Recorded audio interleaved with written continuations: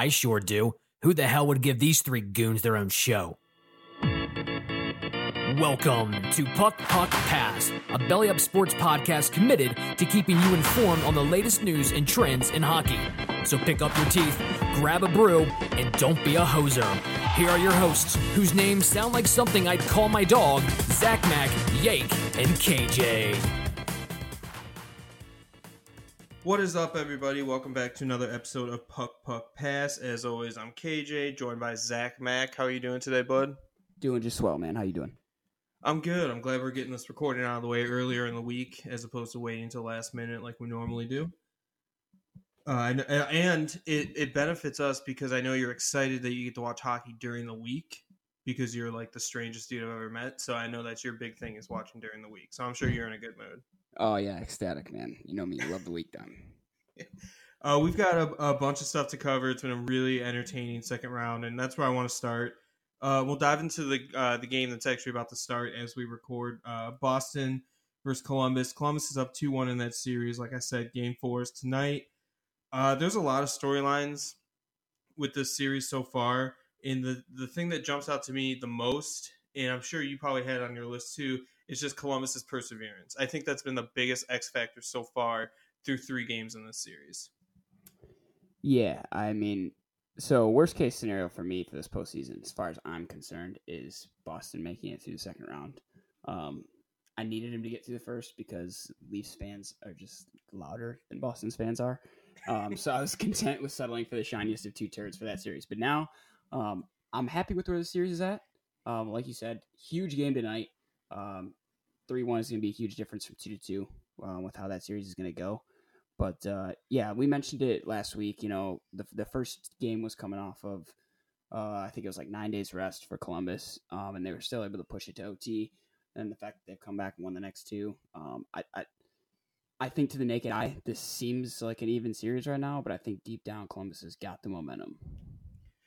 Yeah, Columbus is one of those weird teams, and it's a dangerous mindset to have. But they do play better when they're working to tie the game up or take the lead by 1. You'll remember more so in games 2 and 3, I believe it was, or 2 and 4. Columbus, once they got the lead against Tampa was always kind of pushing back at the end and making it closer than it really was. So I don't think Columbus is obviously giving up any goals that they normally wouldn't or anything, but I think that group is definitely playing better down 0-1 or tied 1-1 and working on just that game-winning goal. I think 3-1 or more for them is almost just as dangerous as being down like 0-1, 0-2 when they're working that hard. Yeah, I would agree. And, you know, that speaks to the perseverance I was talking about. The other, I mean, playing right into that, though, is Boston doing the same thing every game, which is starting, they're, to use the hockey term, starting on time, but they're really not finishing any period. You know, whether it's 1, 2, or 3, and maybe you disagree, but I think we're on the same page where Boston hasn't finished a period strong, but maybe one time this series. Yeah, I get that. It hasn't. I don't think it stood out to me, but I think you're right. Now that you say it, that they don't really feel like they've got a momentum going into any period or coming out of any period. It just seems to me like Columbus is hungrier. It just doesn't seem like Boston is hungry enough for this series to me. I don't. I wasn't sure if they were tired or it was, a battle of wills type thing that you referred to. I just think a lot of things are playing into Columbus's favor, and fatigue is probably one of the bigger things. Yeah. The other part of it to me too, and this has been probably just as glaring problem for Boston and benefit for Columbus is not only is Sergei Bobrovsky playing above what he normally does in the playoffs. I mean, and we've literally never seen him in a second round game. And through 3, he's looked really good. But he's playing so much better than Rask. I think they're kind of double dipping into the confidence killer for Boston. I think Boston sees their goalie struggle from time to time and a goalie on the other side that has been lights out for this entire postseason. Yeah, I saw something today that it was Bobrovsky's numbers even going back like a couple weeks into the regular season, and he's just been playing strong consistently. And I think when he didn't start the season off the way that we thought he was going to, we all kind of wrote him off. But like you said, he's standing strong now. Much I would say probably, I mean, easily the strongest goalie in the East. I would put him above Rask. That's left.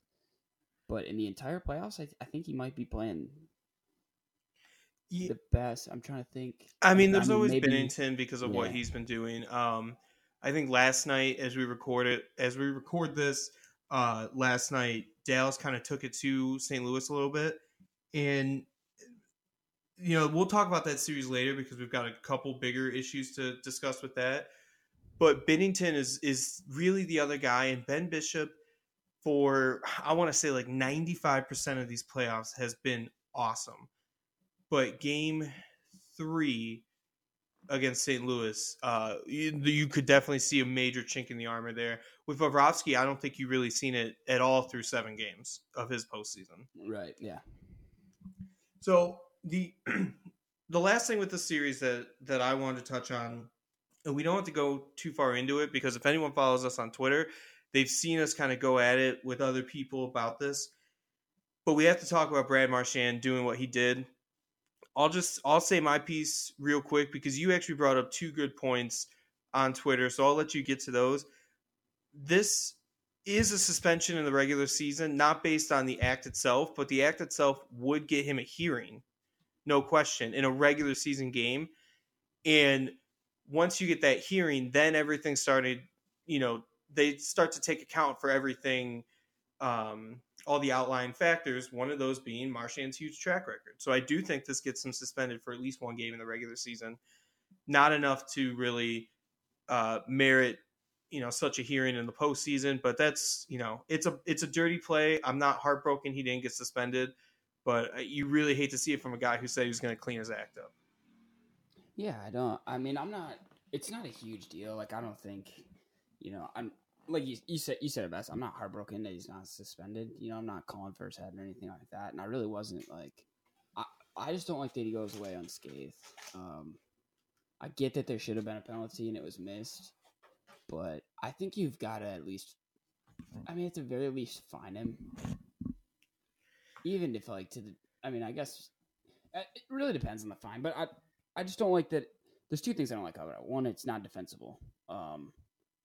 And then he just skates away. So it's like, it's not even like a fight where a guy has a chance to throw a punch back at you, or it's nothing coming from the front where a guy has a chance to defend himself. And I get that he didn't like wind up or anything like that, but it's still to the head, and it's still something you can't take lightly. And I don't think that, especially like, I'm not even putting the Brad Marchand name on it.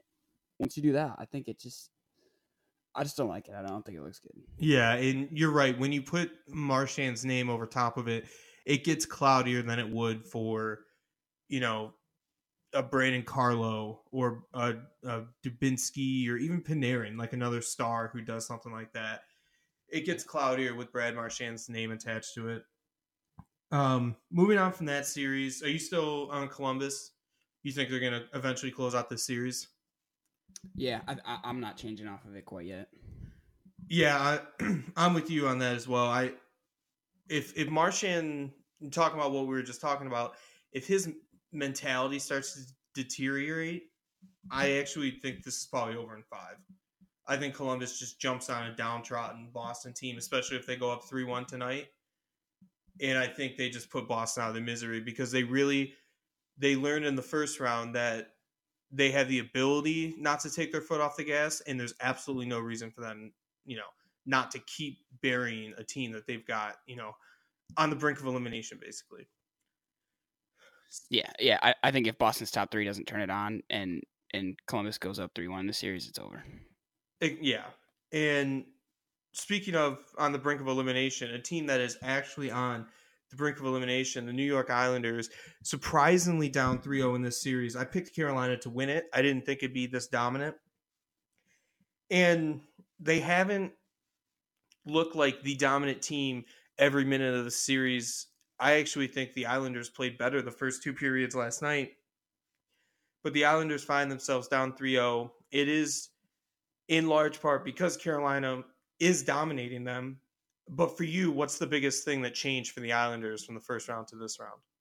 Yeah, see, I don't like the way the series is going at all. I couldn't really tell you why.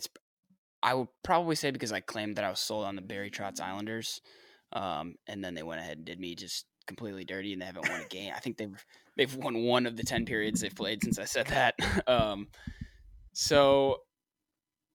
But I had a conversation with my dad about this series before it started, and I was like, and it was during Game 7 of the Capitals Hurricanes game. The Caps were up 2-0, and he was like, I think I'm going to pull for Islanders in round 2, and I was like, I'm with you unless the Hurricanes can come back in this game, then I'll pull for the Canes. And so that's why I'm kind of confused on the series. I don't really know, but I don't like that it's on the verge of a sweep. I don't like seeing sweeps past the first round, if I'm being honest with you. That's probably me just being selfish and wanting to watch more hockey. And you're right. It isn't always the best to see a sweep in the second round, but I will say this isn't as deterring as maybe two Cinderella teams or 2 superstar teams or superstar laden teams sweeping one another. It's a wild card team and a second place team. So it is kind of a repeat of, not to the extreme of the Blue Jackets sweeping the Lightning, but it is one of those teams that just got hot at the right time. In all season, Ryan Lambert at Yahoo actually brought this up. All season, the Islanders have been a team with really good analytics and a hot goaltender. That's what they've been all season. And as soon as they run into a team that is basically a carbon copy of that, you see how much they start to struggle. And what has to be killer for them, especially going into Game 4, is watching Curtis McElhinney take over for the injured Peter Mrazek and not miss a beat and play just as well. That's got to be eating away at the Islanders. Yeah, I would agree. Because I watched that game, and to be honest with you, I didn't even know that somehow I had missed that Mrazek wasn't going to be playing, that he was injured. And I thought that was going to be the biggest story, is that they got this Mac. I mean, Mrazek's a borderline backup as it is anyways. So you've got this backup to the backup coming in, and like you said, it's just like nothing changed. Boom, up 3-0. Yeah, it's not the only injury that's really. It's not even close to the only injury that's affecting the Hurricanes, and they're really showing this level of depth that you don't normally see out of a wild card team, especially. Like, normally they get in because, they have a superstar top line, kind of like the Avalanche on the other side. But the Canes are showing they got in because they're 20 people deep, and all 20 are going to be showing their stuff. And apparently 21 and 22, these 2 goaltenders that have really stepped it up and played to a level that we really thought we'd see from the Islanders. It's been cool. It's been inspiring, and I love seeing a bunch of jerks doing what they're doing in spite of all the criticism they took earlier in the season. Yeah, what a job by Rob Brind'Amour. I mean, if you would have said Rob Brind'Amour would coach this team to the Eastern Conference Finals 2 months ago, I would. Yeah, right. Yeah, it's weird to say, because more often than not, the former star player turned coach doesn't always work out, or not even coach, GM, all sorts of stuff. You've seen it with Rob Blake in LA, Joe Sakic. It took a couple years in Colorado, but he's finally turned it around. And Steve Yzerman was kind of an immediate success. So it really does vary who does what in any given situation. And I think it's a combination of Brind'Amour coming into an awesome situation, which he definitely did, but also a skilled group of guys who are just, there's no communication gap. They're just ready to listen to what Brind'Amour says, and it's gotten them this far. And it's a lot of fun. They're a lot of fun to watch, whether you hate the antics or not. Yeah. If this series can get to 7 games, I'm ready for that. I'm ready for that journey. Yeah, it'd be exciting because it seems so unlikely, but who knows? I mean, crazier things have happened, and on paper, the Islanders are probably the better team, and you would never have expected a sweep. So who are we to say that, the Islanders making a 3-game push, while unlikely, isn't impossible. Yeah, that's Does the transformation of how these goalies? Let's look at Mrazek and McElhinney, who we were talking about, and Lehner and Thomas Greiss for the Islanders, and we haven't seen Greiss yet. And I don't know if it's worth making a goalie change at this point, but I saw today that the most games in a row that Lehner had started all season was 4, because they did run that platoon style. So now he started the last 7 games in a row. Who knows how that's affecting him? But these are 2 teams with less than superstar potential goaltenders. Are we going to see less of the Carey Price type contracts going out, and teams maybe looking for a goaltender that can just survive behind a good defense? Is that the future of the way teams are going to be built? I think it's very possible, especially if they're going to keep doing this platoon style. I guess what are they just doing, like platoon style during the season? I didn't really read into as far as why Greiss hasn't played in the postseason. They stuck with the who in their minds was the better goaltender. And when we're talking about this style of goaltender, I'll go from Mrazek and McElhinney all the way up to Khudobin and Bishop, because Bishop played the majority of the games, but I would say Khudobin, due to injury a little bit too, played more than your average backup, and it worked out. And Ben Bishop had the best full season save percentage in goals against average. So that's why I think it could be going that way. Yeah, If you're going, I mean, I don't know how long goalies or what sort of adjustments goalies are going to make, because it doesn't seem like it would be too thrilling to sign up to be a half of a regular season goalie and then just lose your job in the postseason. Like, because I mean, correct me if I'm wrong, but I don't think Greiss played poorly whatsoever this season. No, I mean, combined they won the I want to say Masterton for least or best goals against average or least goals allowed throughout the season. And you have to do that combined, because obviously Lehner's not playing 76 games out of the year. Right. So it just seems like to me to play on your head like that all season and then not even get a postseason start is a drag. Yeah, I think it's a decision that, I mean, remember that Trotz is the guy who started Grubauer for game 1 and 2 of the postseason last year, and then realized not only were they down 0-2, while they were close games, it was a really stupid decision to not go with Braden Holtby from the start. Granted, they ended up winning the cup, so I don't think he's kicking himself over it. But he set that precedent to where if he wants to go into game 4 with Greiss, he's made that decision in the past, and it's paid off. So I don't think the team could be too discouraged by seeing another goaltender in net. Yeah, I wouldn't be against it. I mean, it seems tough now being down to your last game, brink of elimination. But I also, I wouldn't hate it. I wouldn't be against it.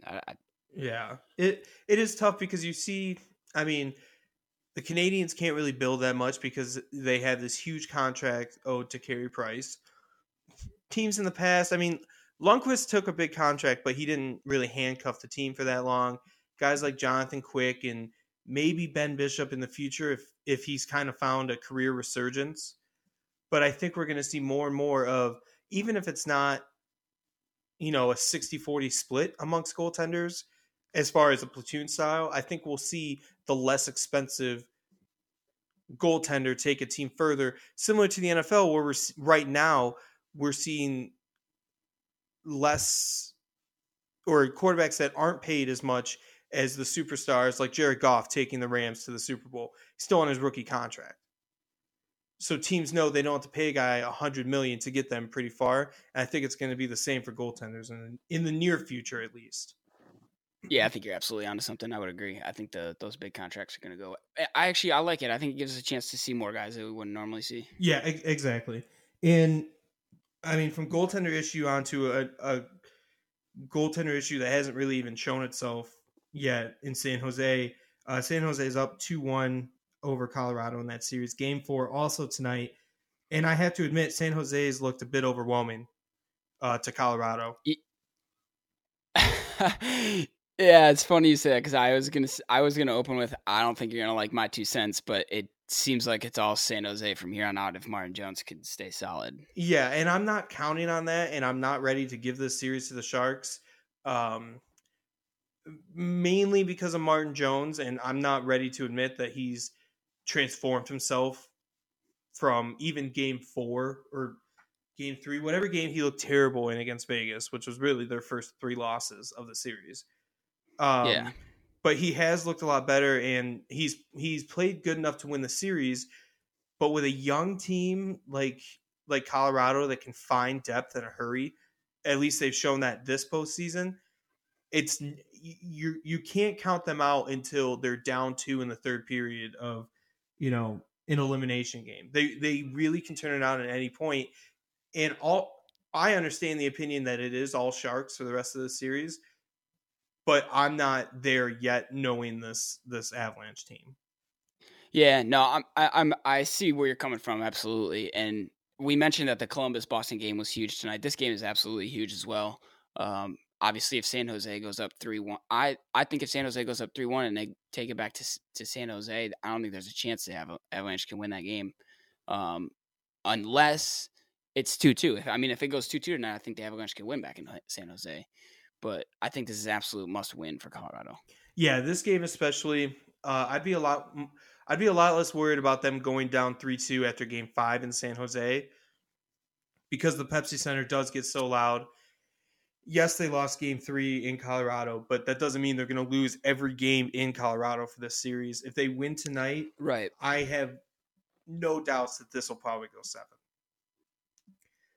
Yeah, if Colorado wins tonight, it's anyone's series. I'd be willing to give up very quickly that it's all San Jose. I would give that notion up right away if Colorado wins tonight. Now, kind of talking to this being a must-win game for the Avalanche, to me, they looked a little desperate in Game 3. Did you see that too, or was I just kind of looking into the fact that, oh God, the Sharks are going to go up 2-1 with a decent chance to go up 3-1? Did the Avs look desperate, or was I making more of it than it was?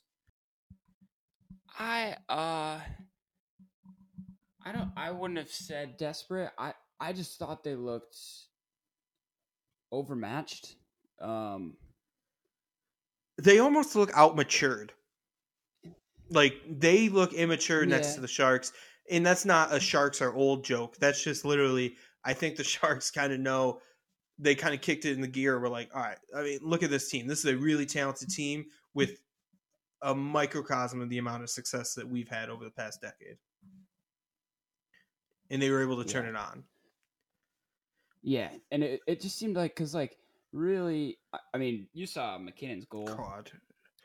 Obviously, I don't want to take anything away from that. That was a phenomenal shot. I don't think there's a goal in the land that can stop that. But they get this goal because Brent Burns, who is playing 100 minutes a game, makes a lazy pass down the middle, and it's a fast break for your best player on your team. And that's seems to me like the only way Colorado can score, which is a huge problem.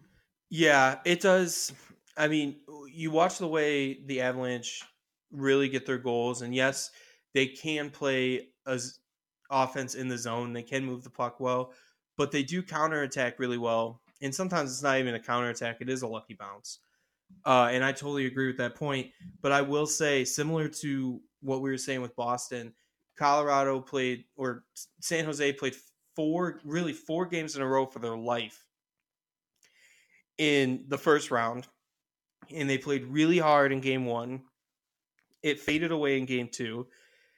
They played lights out in Game 3, and I think we're going to see in Game 4 how much they had left in the tank, because if I'm being completely honest, Zach, and I'm not saying this because I obviously have a ton of ill will geared towards the Sharks, I don't think there's enough in the tank for a team this old and for a team that's played this much hockey over the past 3-4 years with a lot of the same guys, the same lines.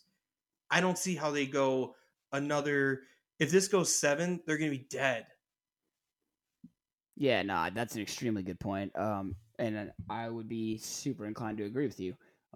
Their saving grace might be if they can win this series and Dallas and St. Louis go to Game 7, they could just run into that little bit of luck where they are old and they ran into another opponent that had to play a lot of games. I think you're very right. That's that is going to be a huge factor. Yeah, and let's jump right into that last series then. You mentioned it, Dallas St. Louis. It's 2-2 now. This reeks of Game 7. This is almost a guaranteed game, a 7-game series, and they've all been close. Even if it's a 2-3 goal separation at the final buzzer, they've been very close, highly contested games. Yes, what a series. I love this series. I want to make love to this series. I mean, these aren't like great teams by any means, but they're evenly matched teams, and that's all you need for a series. It seems like every game is separated from the series itself. It doesn't seem like there's carryover from one game to another as far as momentum. Yet guys are playing chippy, like there is carryover from game to game. I would love this to be a 19-game series, if I'm being honest. So you mentioned not a lot of carryover from game to game, and I want to touch on that because I have written down that Dallas won Game 4 convincingly. And I know I said this is going Game 7, but they won in the fashion that usually gets you another win. And I'm not saying they win Game 5, they automatically win Game 6 because it's back in Dallas.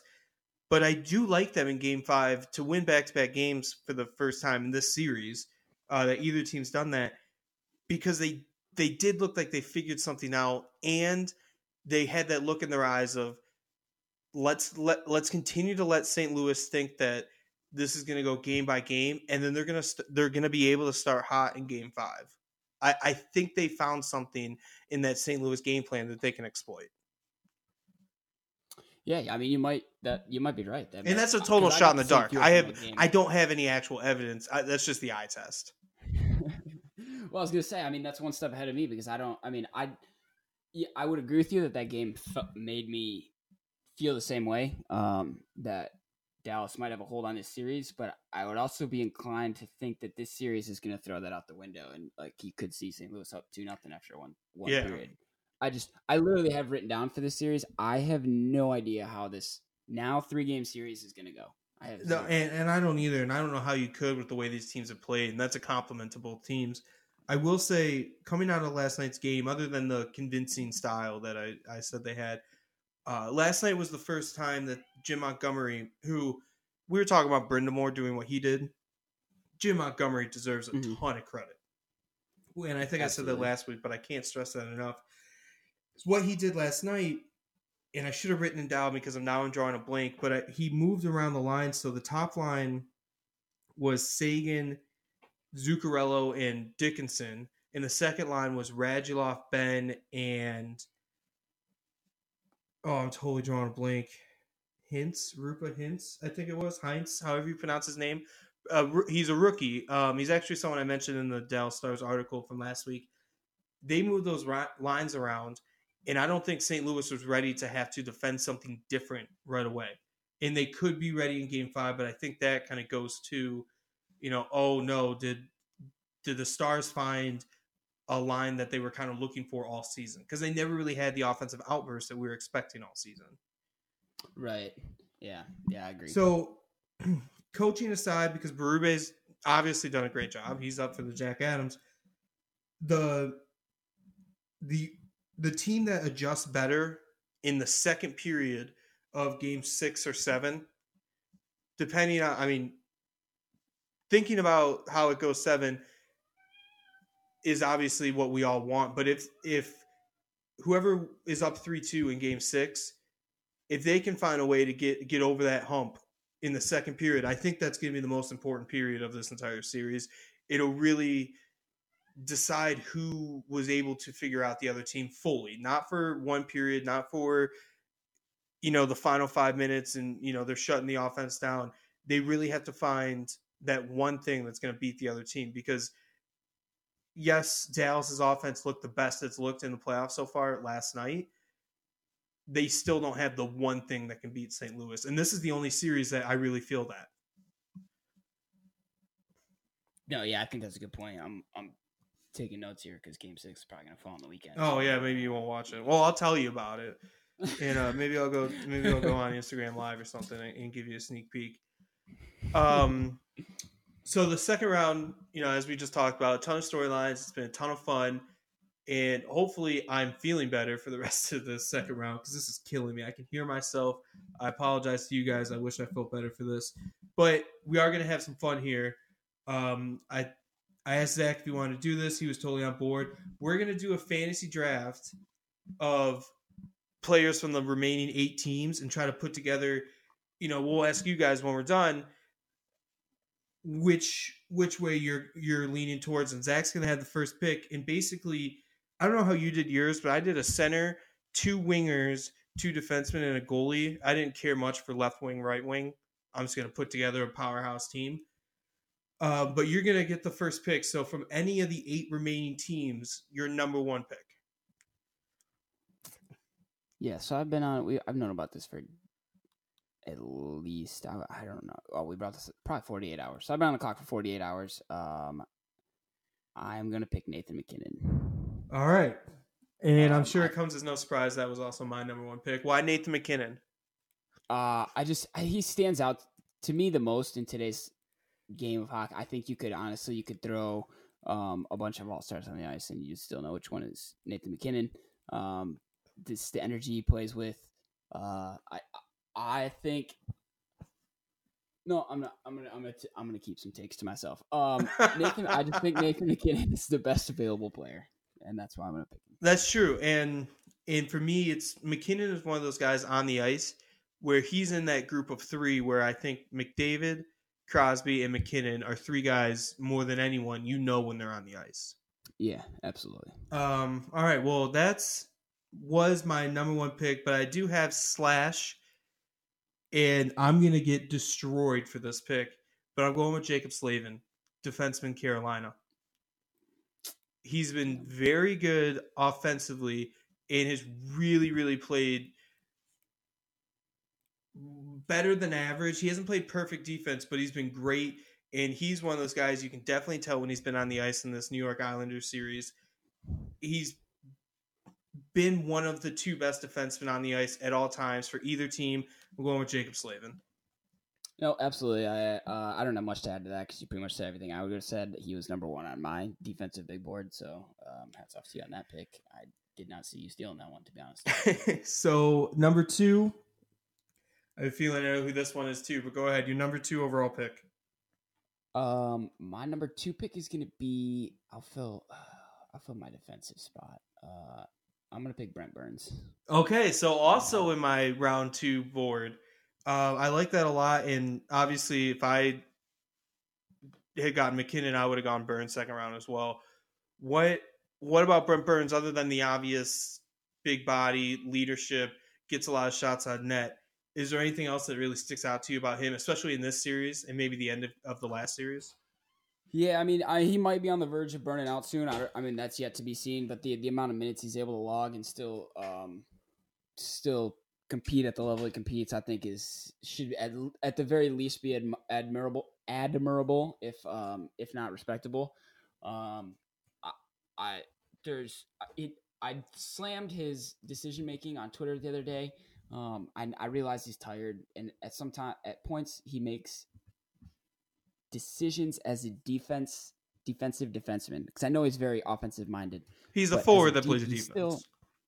Yeah, but he's still got to be a defenseman at times, and I think he lacks some decision making there, but not enough to fall for me. That's fair. And for me, all those things and more for why I would have taken him second, but because you got him, I'm going to go with your number 1 pick's line mate. I'm going to go with Mikko Rantanen for basically all the same reasons you took MacKinnon. He's been lights out. He's great to have on that top line. And whether it's speed, a little bit of physicality, or just kind of being a magician, down low with the puck, he can kind of do it all, and he does it all really well, especially on the power play. So he's a no-brainer with the number 2 pick. Okay, yep. He was my 5th ranked forward on my board. Obviously a great player, everything you said. Yeah. Really sounds like you're high on him. I just would not have. I had MacKinnon higher. I knew I was picking MacKinnon 1 overall, and I wasn't going to pick You must have gone to the New York Giants draft reaction boot camp. Yeah. Tough weekend for any of our Ranger fan listeners who are also Giants fans or any of the New York teams. Our condolences. I know it's been tough for you recently. I feel for you. Honestly, I really do. Like that. I'm not being fake. I do feel for you. Moving to the third round, where so many diamonds are found among the rough. Who are you going with your third overall pick? So, do we have to fill? Is it a center and 2 forwards, or can I put centers at the wing? I mean, you can put centers at the wing if you want to break the rules midway through. That's fine. Okay. I'm gonna pick Logan Couture then. Yeah, that seems about right. I hate him enough to grant you third round pick status. He's been great. If it wasn't for his emotion, Vegas would still be playing, and I'll never not be salty about that. But why Logan Couture? Yeah, his ability in the postseason, I think, is. I saw something the other day. Since I can't remember what year it is, but Ovechkin's got 50 some, might have been 50 on the dot playoff goals, and Logan Couture is second behind him in that span. So the guy just plays well when it counts. Obviously, again, playing well this year. Just had a hat trick the other night. So there's nothing about this guy. And to be honest with you, me and my brother, shout out to my brother if he's listening. We were both huge fans of Couture when he broke into the league, and we weren't even Sharks fans back then. So I've had my eye on this guy for quite a bit. There's nothing that I don't like about him, really. Yeah, and that makes sense because he's not even on my draft board. So we're on the same page with everything else we've said. I'm gonna reach deep into the barrel because I think he's the Conn Smythe leader right now. My third overall pick, I'm gonna go Sergei Bobrovsky, goalie, Columbus Blue Jackets. I think it's the perfect time to take a goalie, especially if you're gonna go for the best one. And like we said earlier, there's no doubt to me that he's been the best goaltender so far in these playoffs. Yeah, absolutely. He was top of my list as well. I didn't grab him quick enough. You put yourself in a position too where Bobrovsky leaves you with maybe enough opportunity to build up your defenseman and just make sure you have a forward that can create 2 goals. He doesn't have to score 2 goals. He can assist on 2, but if he's got enough ability to create high danger chances, Bobrovsky gives you the most opportunity to do that with 1 or 2 guys instead of absolutely, without a doubt, needing 6 top forwards. Yeah. And I think he does that really well. Moving on to the 4th round. I only had one person listed here because I thought everyone else would be gone and this would be a gift. But who are you going with the 4th round? I'll pick my goalie. I will take Jordan Binnington. Jordan Binnington. I'm not surprised with that pick. He has been awesome. I just wasn't sure if you'd double down and keep with your Binnington love. Not that there's anything wrong with your judgment of Binnington. I just wasn't sure if you're going to put all that pressure on him.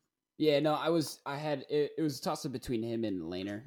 If Bobrovsky was going to be taken, so no Ben Bishop at all. I know I'm beating a dead horse with this. I keep bringing up Bishop, but why? If you took Bob first, I'm taking Bishop, and there's no second place. There's no third place.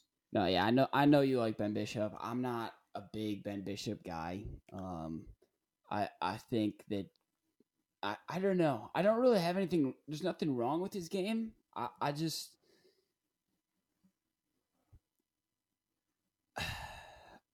I think you hate Americans. That's what it is. You hate Americans, and you're looking for every excuse not to pick one. No, I get what you're saying.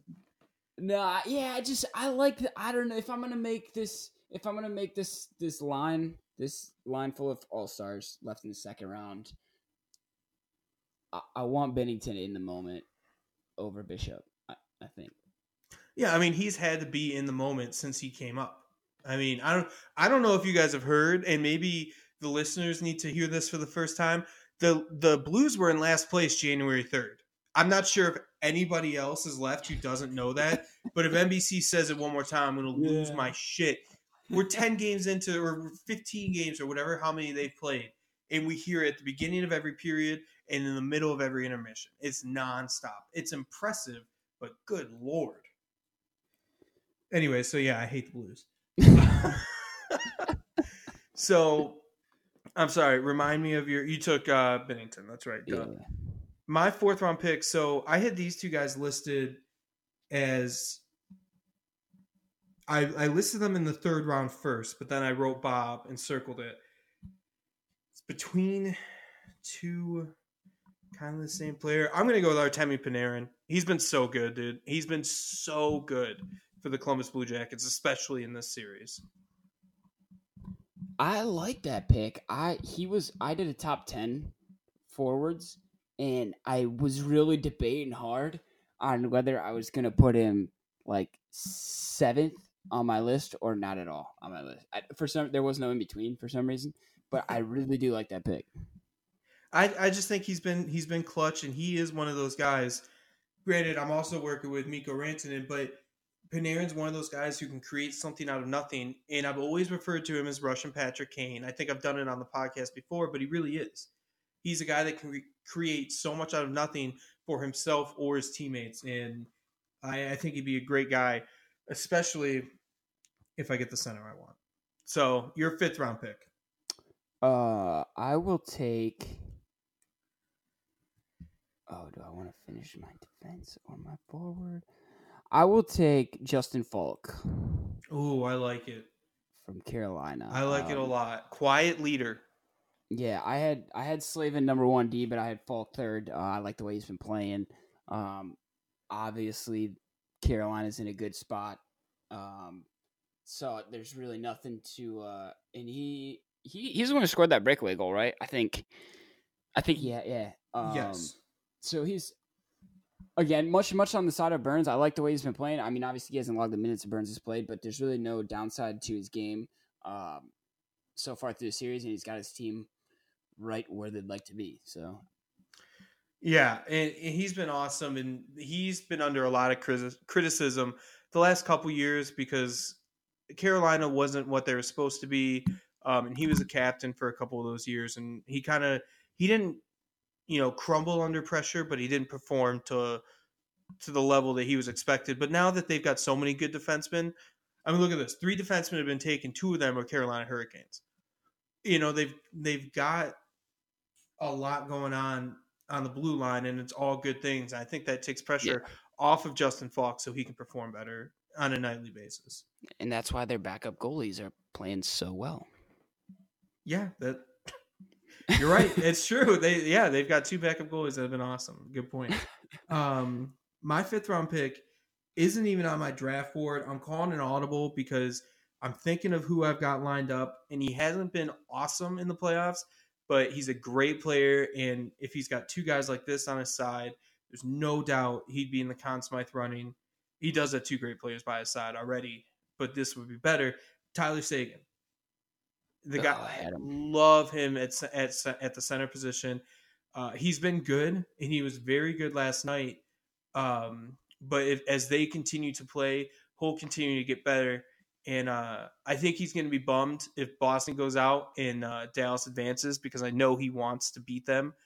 I want him to beat them, but he'd be unreal in this lineup, and he's going to continue to do great things on the ice for Dallas. So that's my 5th overall pick. Yeah, I like that pick. He was on my board, but I had somehow kind of figured you were going to pick him. It's weird when I did this on Twitter. Yeah, when I did this round 2 draft, or this draft prep, I had to get in your head a little bit. I had to pretend to be you. I had to understand how you think, so that I could figure out how this draft was going to go, and it was a scary thing. Yeah. I'll tell you what, but I did have you picking Seguin, so I was right there. I mean, it was easy for me to kind of do the same thing. I only put 1 Shark on my board and no Islanders, so it was really easy to make sure that we weren't going to pick the same people. All right, the final pick to round out your 6-man starting lineup. ZachMac takes. Well, all of me wants to take Barzal after that comment, but I am going to pass on that. He is on my board, but I will take Tarasenko at right wing. He's turned it on lately. Obviously had a great game before. That would have been game 3. I've always liked the way Tarasenko has played. I think if he's with McKinnon and Couture on a line, I would have McKinnon at center and probably look Couture at wing. I don't see anyone stopping that. No, and that would be unreal. And Tarasenko is still kind of, he has those years where he quietly creeps up on you, and then towards the end of the year, you realize he has a crazy amount of goals or whatever. Obviously, this year was a slower year. Tarasenko's been great for the better part of a decade, so I love that pick. Last for me, I'm going to finish off with the defenseman, as much as I want to draft a power play lineup. I'm going to take Seth Jones, defenseman out of Columbus. I'm going two Blue Jackets, but he's one of the best defensemen in the league. Probably top 4 for me, and he's showing it in these playoffs. He's been unbelievable, whether it's collapsing from the blue line on offense or keeping the high danger chances out of Bobrovsky's doorstep. I love Seth Jones. I think the Jones family, because he's got a younger brother that's a damn good forward too. And Seth has been playing awesome and is a big part of why Columbus is where they're at. So I'm gonna go with Seth Jones. Also on the list, Rupa Heinz. I mentioned him earlier. He's been awesome for the Stars, and he's going to be a good player for years to come. Rookies performing in the playoffs is always a good sign for teams. Yeah, I love that you love Seth Jones. Honestly, I like Seth Jones at least a little bit. I wouldn't say I love him, but I honestly thought you were going to go with John Klingberg with the pick. That's where I thought you were going to be at. I wanted to, and actually Miro Heiskanen also made me think. But honestly, I wanted to do this with as little bias as I could, and he was the best available defenseman to me behind Slavin and Burns. I don't dislike your Falk pick, but I think Seth Jones is on a level that most defensemen, especially the ones left in the playoffs, are not on. Yeah, I had some honorable mentions: Tomas Hertl and Sebastian Aho, as well as John Klingberg, but I mentioned him. Yeah, Matt Duchene, and Alexander Radulov, also honorable, and Ben Bishop, obviously, honorable mentions.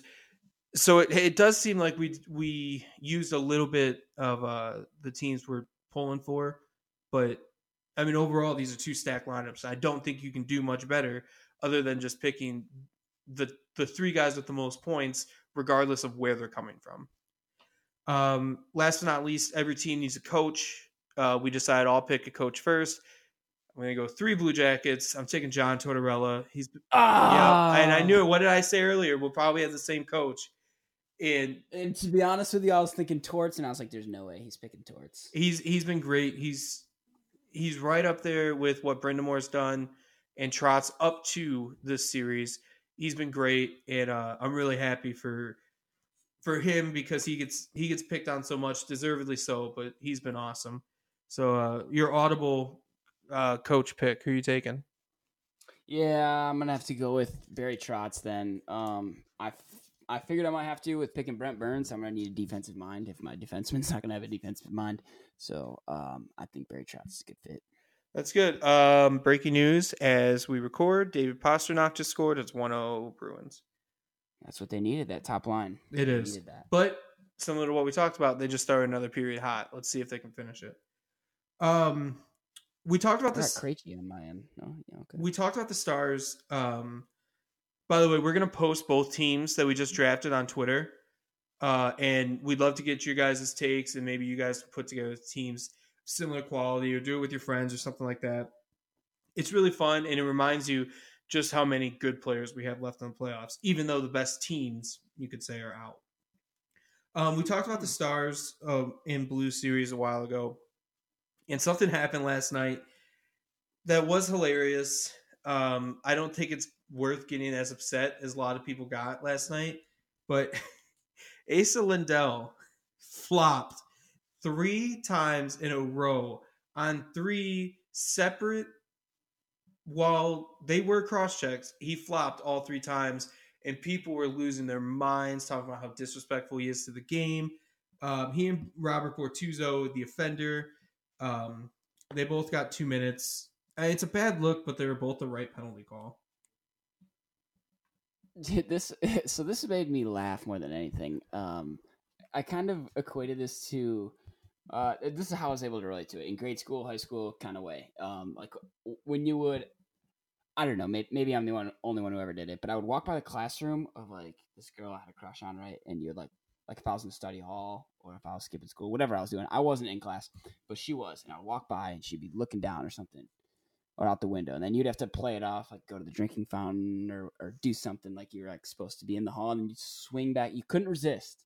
Swing back around, try and catch your eye again. And I feel like Lindell's like he's like looking over his shoulder, like can he see it? Can he see it? And then he tries it, and he tries it again. And it's just I'm so mad. The exact hallway, classroom, and girl just popped into my head that you were talking about. Like I know exactly what you mean, and you're right. But forgive me for being so bold to say, call the cross check. Like he's flopping for a reason because he's getting buried in the back. I don't care if it's the hardest cross check or not.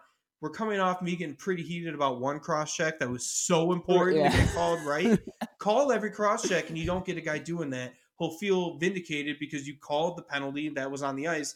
Bortuzzo can get as mad as he wants.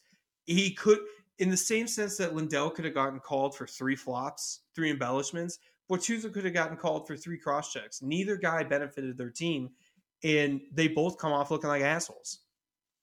Yeah, that's exactly how I saw it. I was just like, y'all, just like playing this little side game within the game that nobody really cares about, but you guys are having fun with it. Just do your thing, I guess, and eventually you guys are going to the box. Yeah, it was so dumb, and I just wanted to touch on it because everyone's talking about it, and like people out there. No, I'm glad it's a nice switch from the Brad Marchand. Yeah, no, it is. It's a more lighthearted issue to talk about. But I will say to everyone that's calling for Lindell to get suspended for embellishment, get real. Please, like, just stop that. It was stupid, and they like I said, they both come off looking like jerks, but they both got a penalty, and it is what it is. But it was a cross check, and it was an embellishment, so there's no argument either way. And that's what was kind of silly to me. Yeah. Agreed on all fronts. Did you want to give me like 90 seconds? Yeah, go for it. I'm ready. So this week, I've been thinking a lot about Pierre McGuire. Not in the way that Pierre thinks about Sidney Crosby, but I've been thinking about Pierre McGuire more in the sense that he's not going anywhere. So hopping on Twitter every time he's calling a game on NBC is exhausting. I get it. He's annoying, but we always forget that he's a wealth of hockey knowledge that we all claim to be, and all he does is prove it. Because a lot of us, and I'll include myself, we jump on Twitter, jump in the Facebook comments to show everyone how much we know. And then when we see someone showing us how much he knows, we get pissed every single week. It does get annoying, but he's not going anywhere. He became NBC's golden egg. And guess what we're all doing? Tweeting and talking about NBC coverage. So they're going to keep doing what they're doing. And he does a lot of wacky things. He's annoying. He can be creepy. But like I said, NBC obviously loves him, and constantly complaining and yelling about him isn't going to change the NBC narrative. They want him there for what he provides. And even though it might be a disservice to you in the way you watch the game, if you're going to sit there and tell me that you don't learn something new, whether you wanted to or not, you're lying just to get out of the argument, which is none of your complaining, none of the whining and bitching is going to do a damn thing. He's a bald-headed prick that loves Sidney Crosby.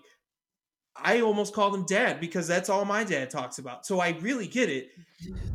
And, props out there to Kevin, but he's bald as well. So I get why he's annoying, and I get why you guys are yelling.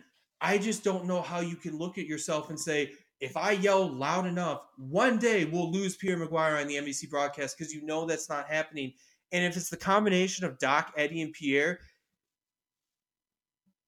it is what it is. Pierre's going to talk about college and juniors. Eddie's going to talk about friggin' horses. If I hear him talk about horses again, I'm going to lose my mind. I can't wait for the Kentucky Derby to be over throughout these playoffs. And Doc Emmert's going to talk about the Pirates. They all have a shtick. Everyone's going to have a shtick. Pierre's just happens to be more annoying. Where we're at with Pierre, because he overall is good at his job, he just annoys the vast majority of you. Complaining about it, I promise you, is going to do nothing about it. That's just what was on my mind this week.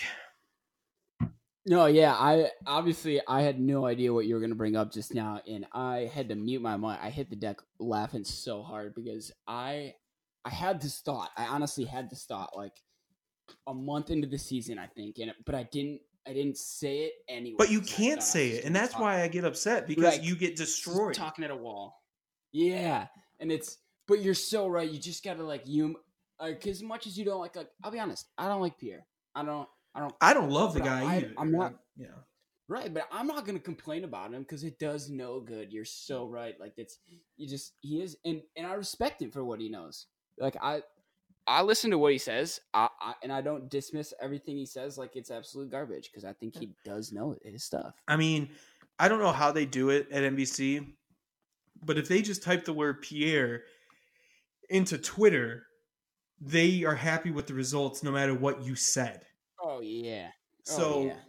But people don't understand how that works, and a lot of people do still think that yelling and screaming, which is what I just did, about certain things isn't going to change the circumstance you're upset about. So, but I'm glad we're not totally, disconnected on that. It does sound like, you can appreciate the guy and not like him. Yeah, that's how I am with Chris Osgood.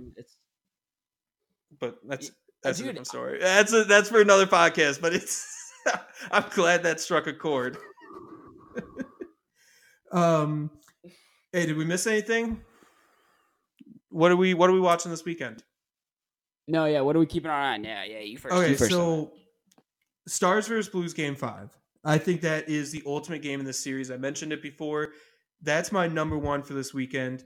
Number two is Carolina Hurricanes completing their sweep. I think they do it. I think they do it easily. Kind of like how they won Game 3. And last but not least, because I'm a degenerate and an alcoholic, not really. That's a super bad joke. But I do like a mint julep. I'm going to watch the Kentucky Derby and probably lose a little bit of money.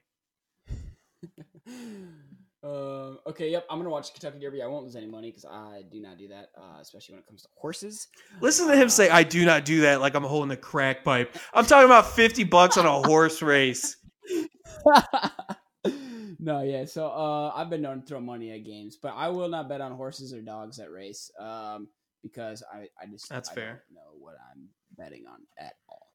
So, but yeah, I'm also watching the Islanders. If our Islanders can win Game 4, I think the Islanders will win Game 7. That's my clip that. Somebody clip that. We're gonna put that on watch this week. So if they win Game 4, they will win Game 7. Okay. All right. I like that a lot. We always, be bold, stand out. And apparently Zach's got the be wrong attached to the end of that. So I'm just kidding. Guys, that does bring me to my final point. We love the Twitter interaction over the past couple weeks. This has been so much fun. Zach and I have a great time ribbing on each other. And we love doing this podcast. So keep it up. We'll keep doing all the great things that we think we're doing on the mic and through articles and on Twitter. And if you guys keep up the interaction, it just drives us to do it that much more because we know you guys appreciate it and we appreciate it tenfold. Zach, you have a great weekend. Enjoy some hockey. I'm going to do the same. Belly Up fans and listeners, thank you so much for listening. We will talk to you next week. Yep, and as an outgoing party, Patrice Bergeron has scored a goal, so it's 2-0 Boston, and that's that top line. You all have a wonderful week. Yeah, well, now I'm going to bed angry. See you, everyone.